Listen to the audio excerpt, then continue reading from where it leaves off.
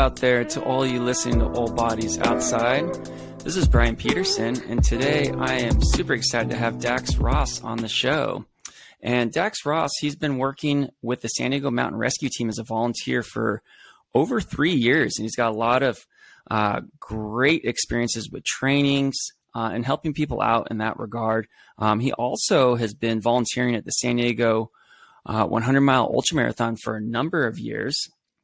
The second reason that I was really excited to have Dax on the show is his intentional use of outdoor recreation activities to bond with family and friends. And that's something that a lot of research has studied and showing positive effects. And so before I get going with the episode today, I wanted to summarize some of the research that has been found on strengthening of bonds using outdoor recreation activities. And so research shows family and friend outdoor recreation activities can promote positive communication, can promote strengthening of relationships, and can boost relationship satisfaction due to feeling more valued. Furthermore, it is increasingly recognized that interacting with nature promotes well-being and health, but also provides opportunities for emotional and cognitive renewal and relieving the negative physiological effects of various stressors, and helps with developing a stronger sense of self. And so although that was a very dense summary of the research, one of the things that I'm really excited about, as I mentioned earlier, is to see how that is being put to use and practice by Dax and his family and his friends. So Dax, great to have you on the show today. Thanks for joining. Hey, thanks for having me, Brian. I appreciate it. Yeah. So as I mentioned in the introduction with you, you've been a part of the San Diego Mountain Rescue Team for 3 years and 3 months, actually. What gave you the itch to get started volunteering with the San Diego Mountain Rescue Team? I really was into the training of it. I saw the flyer at a rock climbing gym. I was bouldering, and I wanted to get more into, wall climbing, sport climbing, getting outside. And this provided, I looked into the Mountain Rescue Team, and they do provide some training that looked like they spent a lot of time outdoors. And I wanted to help in a way that kind of aligns with my interests. I wanted to volunteer to do something that, something outdoors. Initially, I got involved. I was interested in rescue.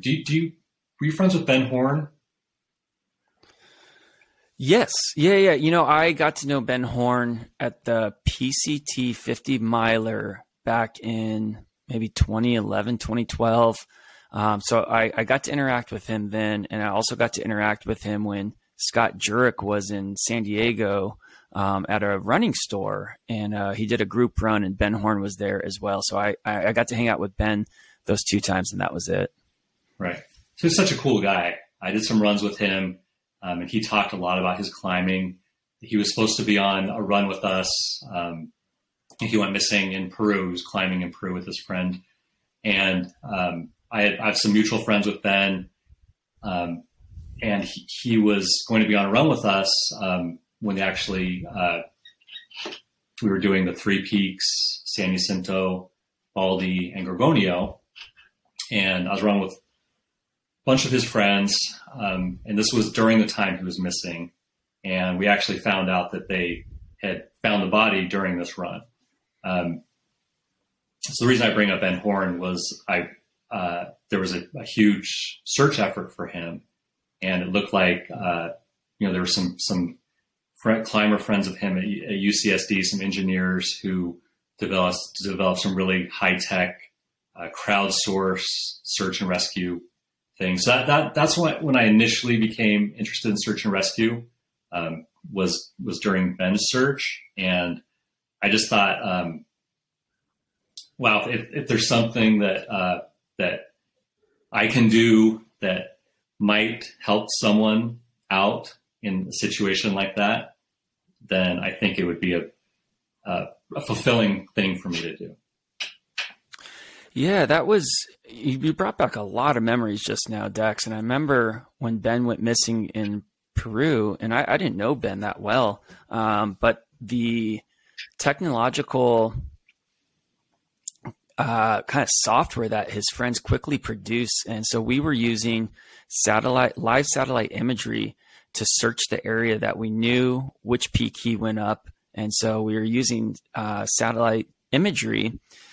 And this is about 10 years ago. We're using satellite imagery to try to find any evidence of where Ben was, footsteps, articles of clothing, or anything. And I even got involved with that. And that was something that was really interesting. So, wow, Dax, I hadn't thought about that in a long time. So that brought back a lot of memories of that situation. And I never knew that was something that also was partly inspiring for you to join San Diego Mountain Rescue Team. But it's also, as you mentioned at the start of your explanation, the trainings that go into the San Diego Mountain Rescue Team just seem like they're so cool. So what types of trainings do you all do with the San Diego Mountain Rescue Team? Well, the Mountain Rescue Team is a Type 1 team, which means we have to be available and competent at any elevation, any weather, and I think we're expected to be able to be self-sufficient for 3 days in any type of, maybe 3 nights. I can't remember, but so we have to be competent in the mountains, in snow. Even though it's San Diego, we still get called out. As you know, it snows. We get called out to San Jacinto. There are a number of call outs to Mount Baldy. And so it's called a mutual aid search when other counties request our county's team to go and help out in these situations. So we have to be competent with rope rescue techniques, snow, like glacier travel, ice axe arrest, things like that. Also, we have to be competent in navigation. Basically, we do medical. We all have to have a medical certification, wilderness first responder. So basically, every month, we spend a weekend out training somewhere in the wilderness, usually Friday to Sunday. A big one out here is the desert training. So we do a desert training in August to see how we can handle the heat, so we know how much water we need. So that's a fun one. So every month, every weekend, 1 weekend a month, we go out and we practice a different one of these techniques we have to be competent in. Not techniques, but it's the area of study. So January and February is usually snow training. We do hard snow, soft snow. We have to build snow shelters, and we have to stay overnight in the snow shelter.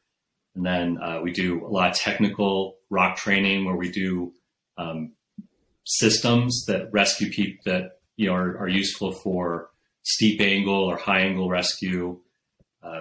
Not just climbing stuff, but more about going over the edge and picking off a patient or putting a litter over the edge. We do helicopter hoist training.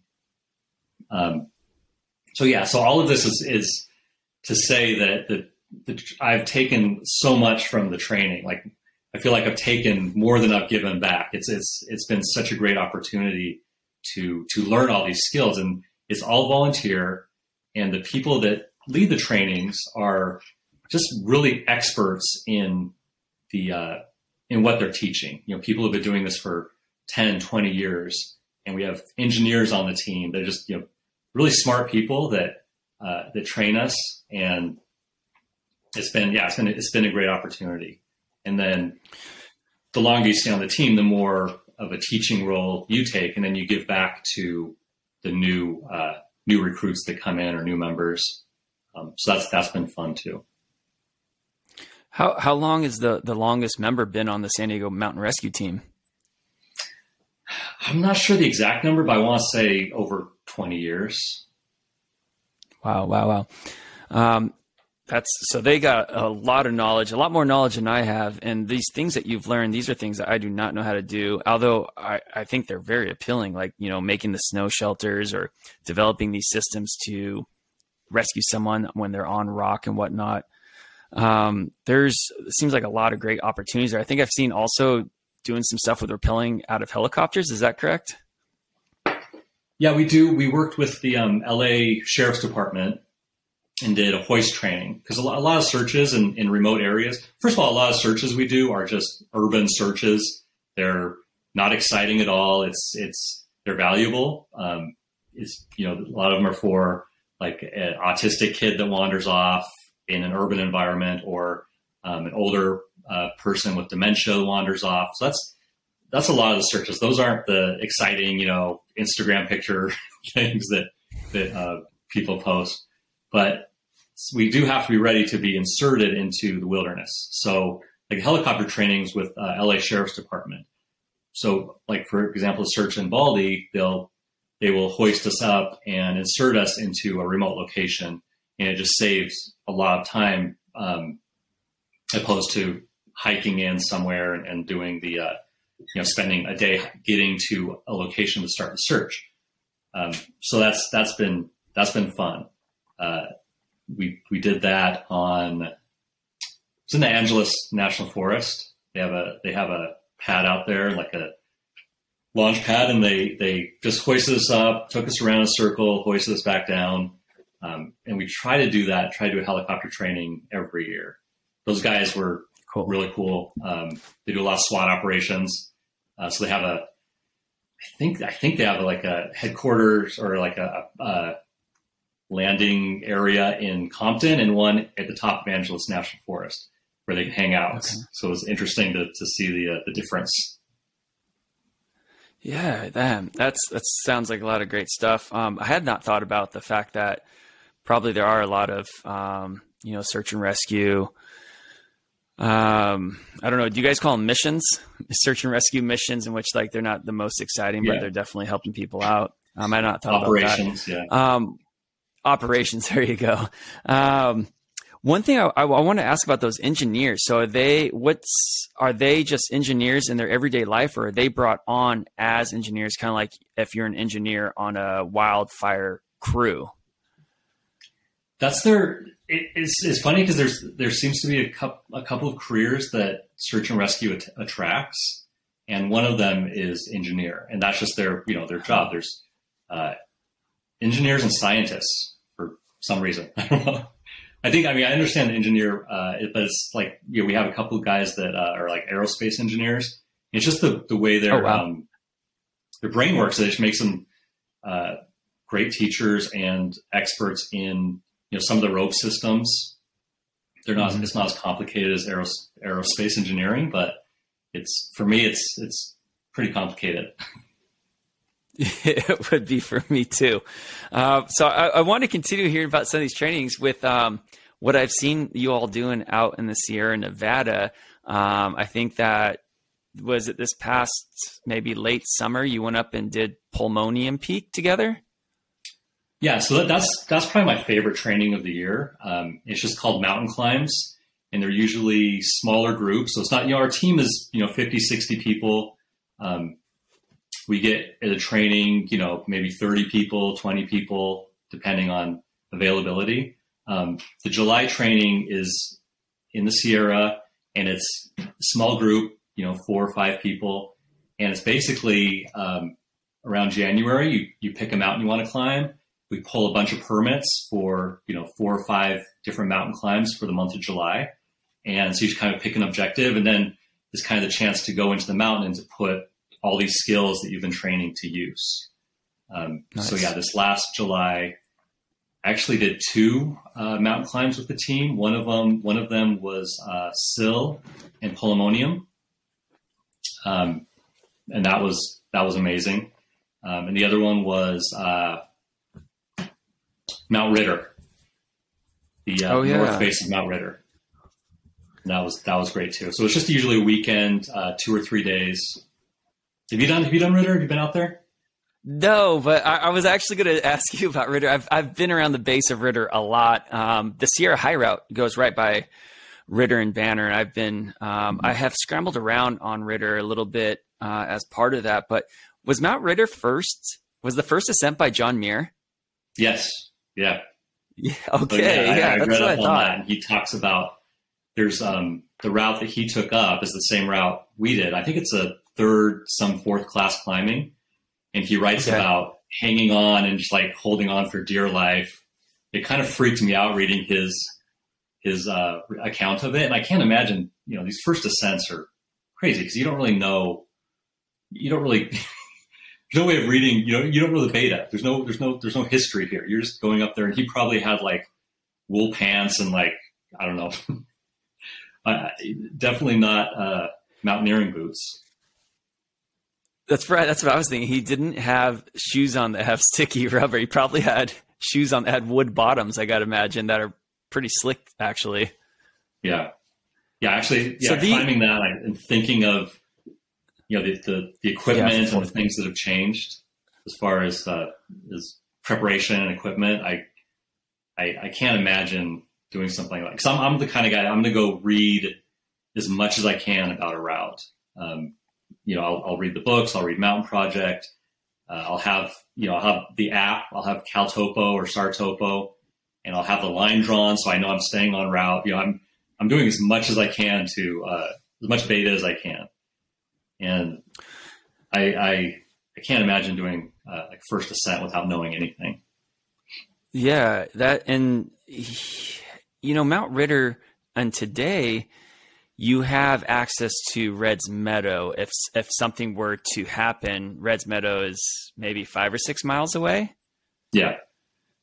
Something like that. And so, if an emergency did happen, at least you can, if you broke an ankle, you can hike out to Red's Meadow. John Muir doing this, probably in the late 1800s or so. I don't know if Red's Meadow, if an emergency happened, he's pretty far in there by himself.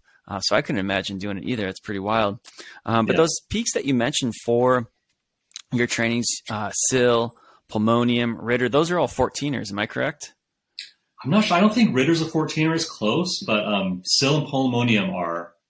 They're in part of that. There's a Thunderbolt to Sill Traverse. That is that's my objective this year if all goes well. And that's 5 14ers on a ridge. And I think it's only about like a mile on the ridge, and you can summit these 5 peaks all in one go. Wow, and that's kind of one of the classic Sierra climbs. It's really, really hard as far as route finding and altitude adjustment and all of that. But it's something that has been on my list for a while, and that's what I'm hoping to do this July. Nice. That sounds like a lot of fun.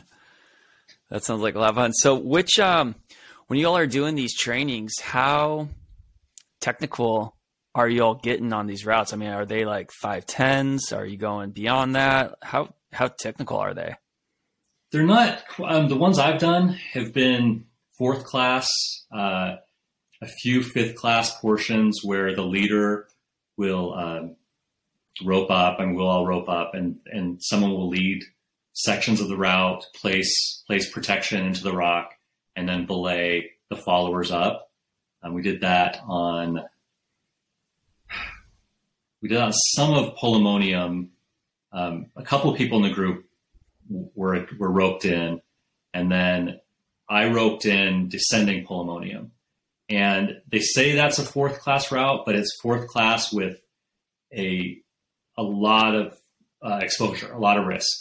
4th class, like you slip or something and you're falling, basically you're falling to your death. So just to play it safe, even on that 4th class stuff, it's not super technical. It's like, huge holds, good feet. But some of that you feel more comfortable roped in just because it's such high risk.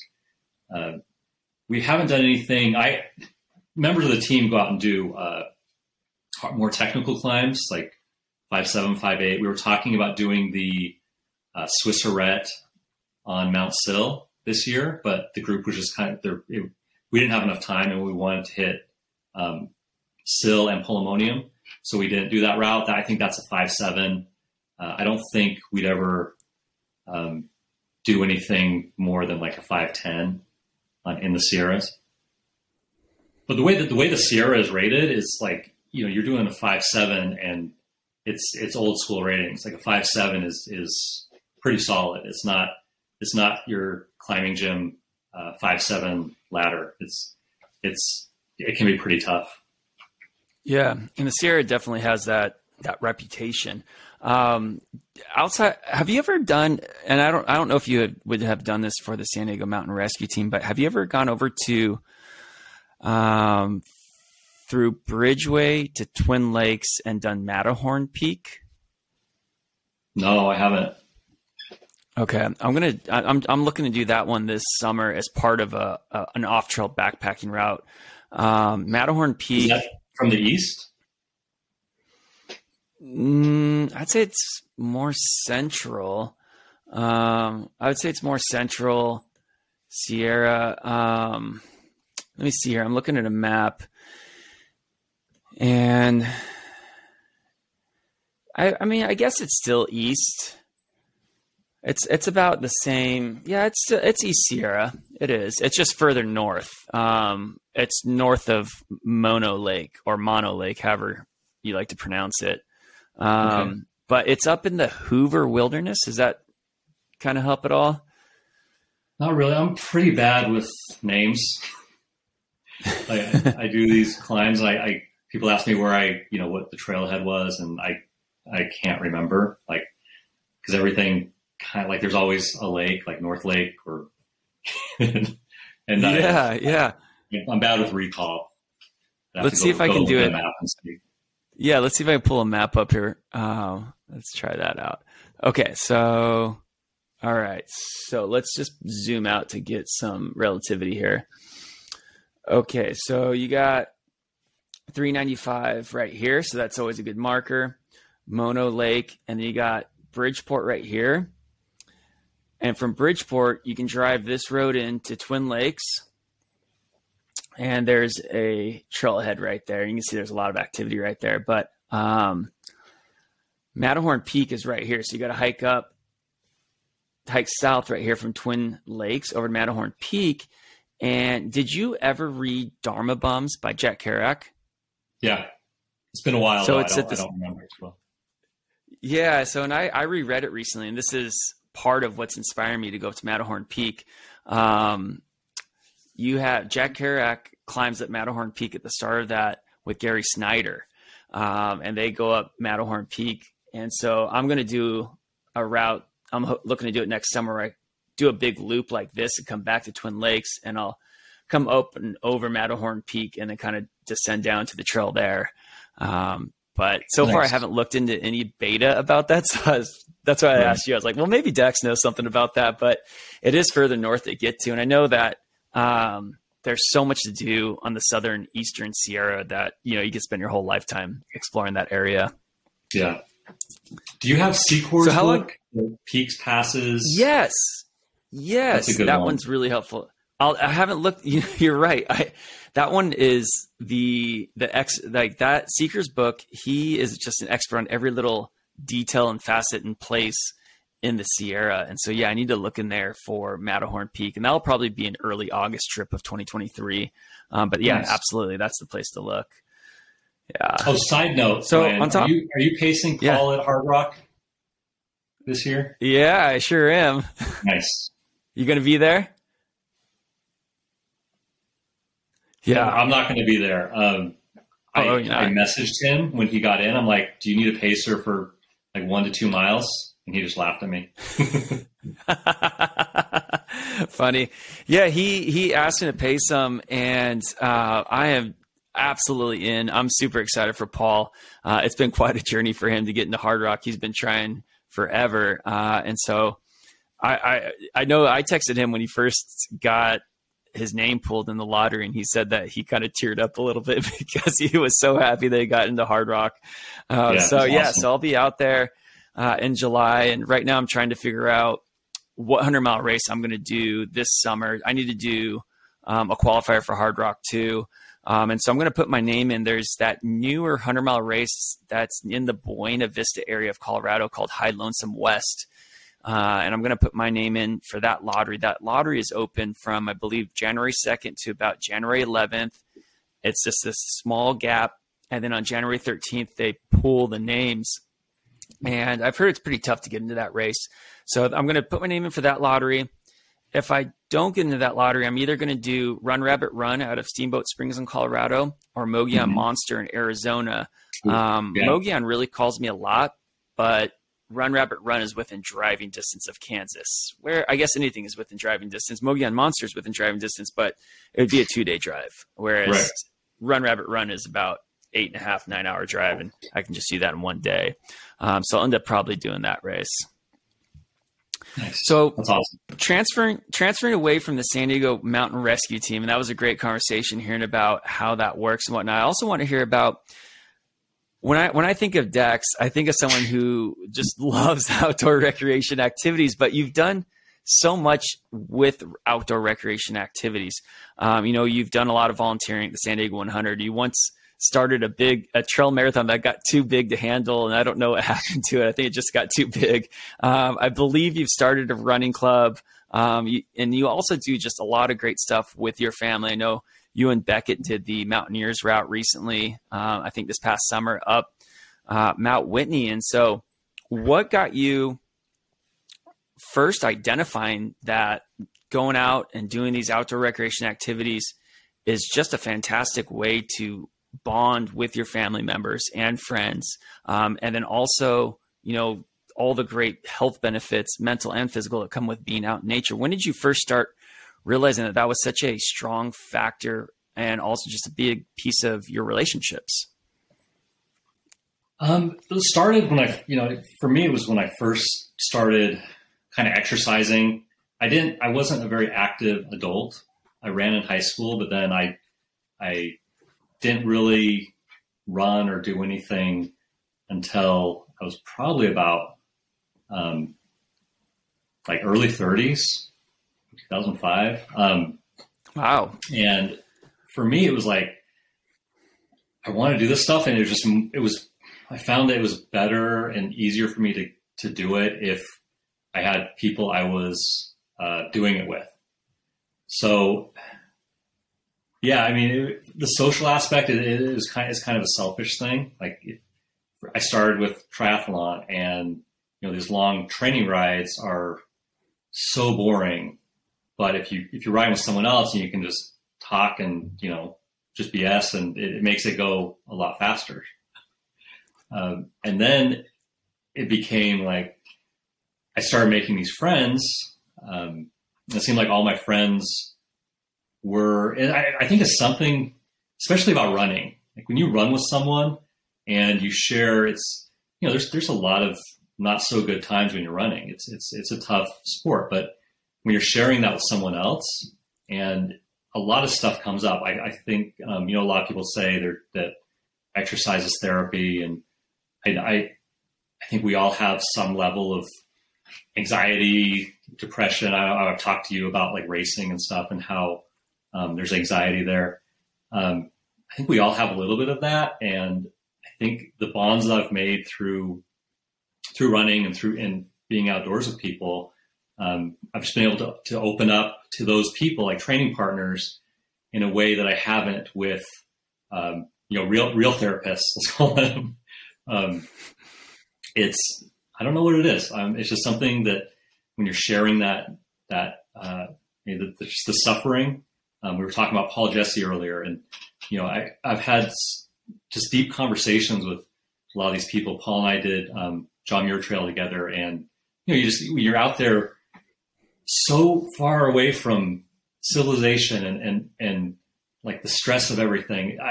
Something just clicks, and you just create these bonds with people that they're unlike any other, except for family. It's like unlike any other friendships I've had. I feel like they're very special, and I appreciate those. So that made me want to share that with more people. You mentioned the marathon that got too big because the little trails around here. It was a illegal trail race, no permits, no insurance. I'm lucky that nothing terribly bad happened. We did have some falls and some teeth knocked out, but luckily I didn't get sued or anything. Oh, that's right. So the Rangers came down because that did become too big. If I look back on pictures of that, and those are like all my best friends. being Yeah. able to share that with my best friends. I met you through running. I remember, Yeah. I mean, correct me if I'm wrong, but I think I met you at the first Cuyamaca 100K. Yep. Exactly. Okay? So I'm like, this guy's wearing really short shorts. He's going to win the race, because I feel like serious runners, the shorter the shorts are, the more serious they are. So I'm like, I gotta say hi to this guy. There's a really Not just because you look good in short shorts, although you did. yes. Yeah, not so much anymore. I don't know about ever, actually, but I like that, though. There's a relationship in the seriousness that you take your running and the shortness of your shorts. And I got to say, I think I was a fan of those 3-inch shorts for a long time, and I'm down to about 7-inch shorts now. So yeah, no, I'm wearing capris now. Like I'm wearing I'm running in pants. That's how unserious I am. Oh, that's great, though. And one of the things I mentioned earlier too is I love that you have opened up a lot of opportunities to the public too. Even if, it's a race that you put on yourself and something that was more so just meant to be a neighborhood. I think it was a 4th of July event, right? Where it's just kind of meant at first to bring some people together around the 4th of July, do something healthy for a little bit before all the eating and drinking. And yep. I was there that year where I think it was a lady, she just caught her toe, and it's just one of those things that happens. It could happen to any of us. Caught her toe and face planted. She sprung herself forward and face planted right onto a rock, and it was pretty bad. And so was that pretty much the moment right there where it's like, this is, insurance might be a good thing, or maybe I should stop doing that? Yeah, that scared me. I knew Melissa, she's a friend, and she was so awesome. And she was like, she wanted to keep going. Like, I was like, nah, you need to take care of this. I think she maybe broke her finger too. She was like one of the toughest people I know. But yeah, that was kind of a reality check where it's like, this is expanded beyond just a handful of really close friends that won't sue me. And then I also used to do the New Year's Day run. And I think you were there for 1 or 2 of those maybe. And that was just too big for the trails to handle. And I would get the rangers. It became really big one year where, I invited people, then it just grew, and like other people invited people. And so I think there were like 100 people out there in Elephant Forest. And then subsequent years, rangers would call me like the week before the race or before the run. They're like, you're not doing this year, right? You're not doing this. We'll be out there. You can't do it. I'm like, I promise I'm not. I'll be out there with my family, but that's it. What I loved, go ahead. I was going to say, family can constitute a lot of people. It can. Yeah. The running family is big. Yeah, that's right. Well, they definitely seem to know who you are and whatnot. Now, another event, and I don't know if you kept this one going too, was your vertical beer mile. And recently a video of that resurfaced 10 years later. And I remember I did that one year, and I think that resulted in a 2-day hangover. It took 48 hours to wash myself away, get all that toxins out of my body. Have you done any more trail beer miles, vertical beer miles since then? Yes. So I'm not organizing these anymore. I've kind of handed that off. I have, we have a kind of a new generation of runners in San Alejo, and these guys are like, it's so cool to see, because some of these guys are like really fast, great runners, and they're so inclusive and welcoming of everyone, which that's always what I've tried to do. I think running can be an inclusive sport, and it's boring if it's just like old white guys like me. So these guys they took the reins, and they put on 2 beer miles on the trail, not vertical. I just wrote about that actually, because what a stupid idea that was. Like a vertical beer mile to go up and then come down after 4 beers on a kind of a technical trail. Right. There's a picture of you with your shirt over your head in that video.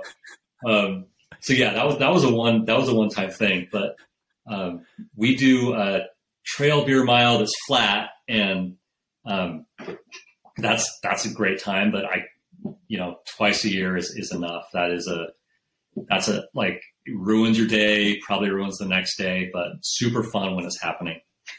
Yeah. Yeah. And I definitely know what you're talking about with running downhill with my shirt over my face, and luckily not catching a toe and face planting. Right. That would have been good. So what about so this is like a lot of great stuff that you've done with the local area, with your friends, with your family, and also, just expanding and rippling out from there. What about with your family though? It seems like when you travel with your family, you go to all these different national parks. You recently went to Joshua Tree National Park with your wife.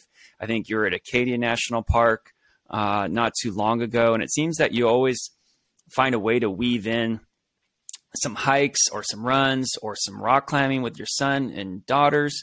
Is that an intentional thing, or is that just something the family just loves to do?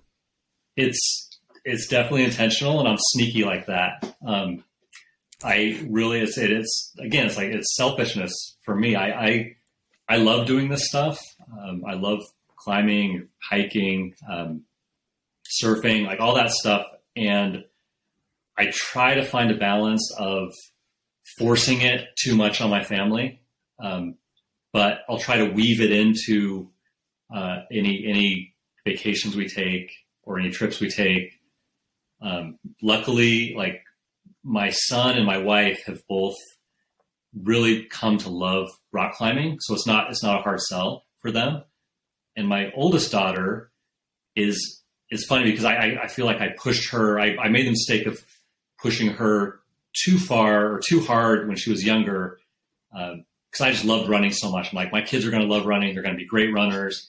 So I kind of made that mistake with her, just pushing it to the point where she hated it. I mean, she ran cross country in high school, but she had the same issues that I did in high school, where just the anxiety would hit me before a race. So I think you have to find that line with family of pushing that on them or backing off a little bit and just saying, hey, my wife and I just went to Palm Springs. Like, she wanted to go climbing, but if the family was some of these family trips, like let's do something, let's go to the spa or the pool for a day. And then maybe the next day we'll find a good trail.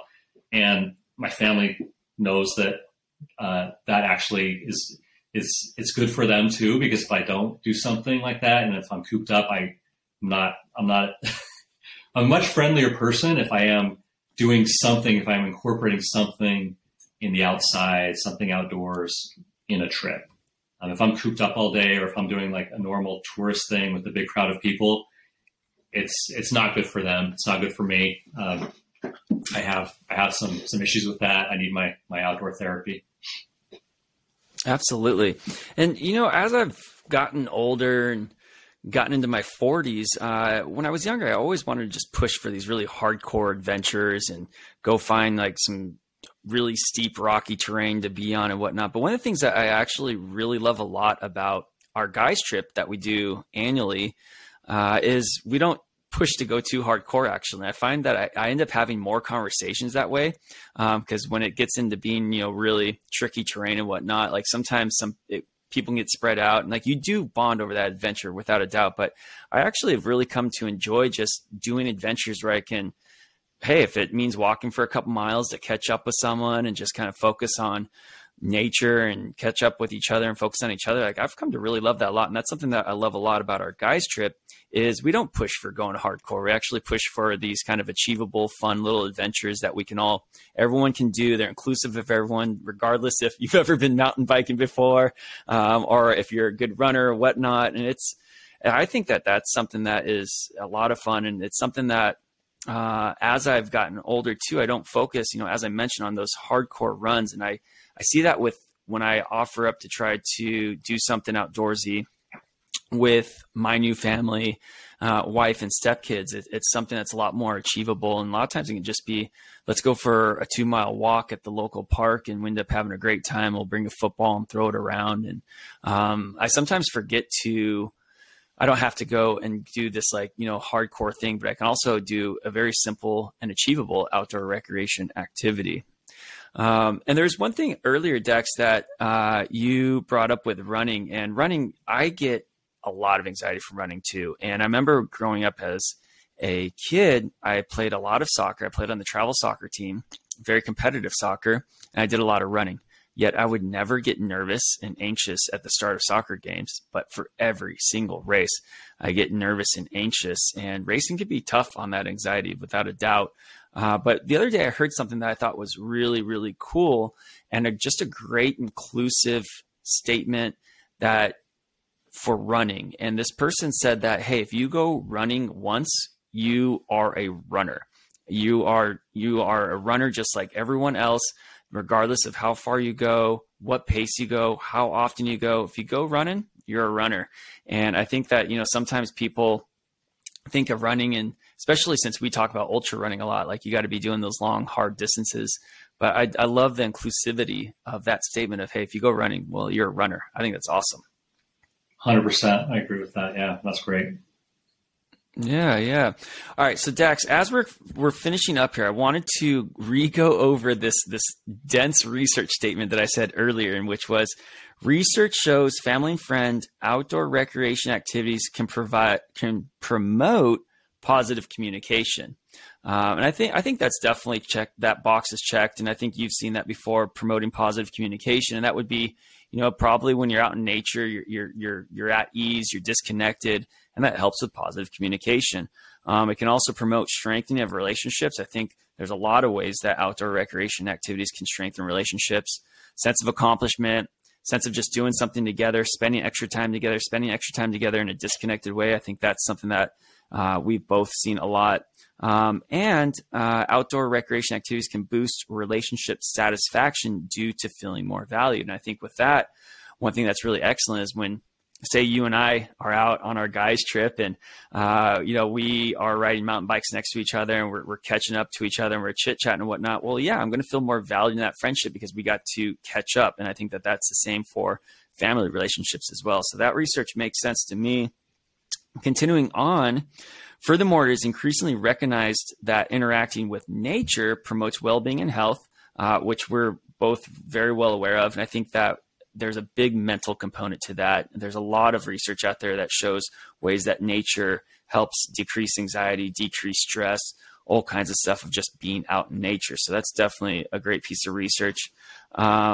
Outdoor recreation also nature also provides opportunities for emotional and cognitive renewal and relieving the negative physiological effects of various stressors, which I think I just kind of talked about, and helps with developing a stronger sense of self. And so that last part's actually more so a personal one on a one-to-one basis. And I know for me, just getting out, kind of what you were mentioning earlier, getting out and being able to spend some time outside, whether it's with people or by myself, I tend to then take the rest of the day at better stride. And so if I got to go out to the mall and go shopping, all those big crowds aren't something that I really look forward to. But if I have that run in the morning or a mountain bike ride in the morning or hike in the morning, I go out to a crowded place like that, like I probably feel a little bit more connected with myself for the day. So I think that research lines up pretty nicely.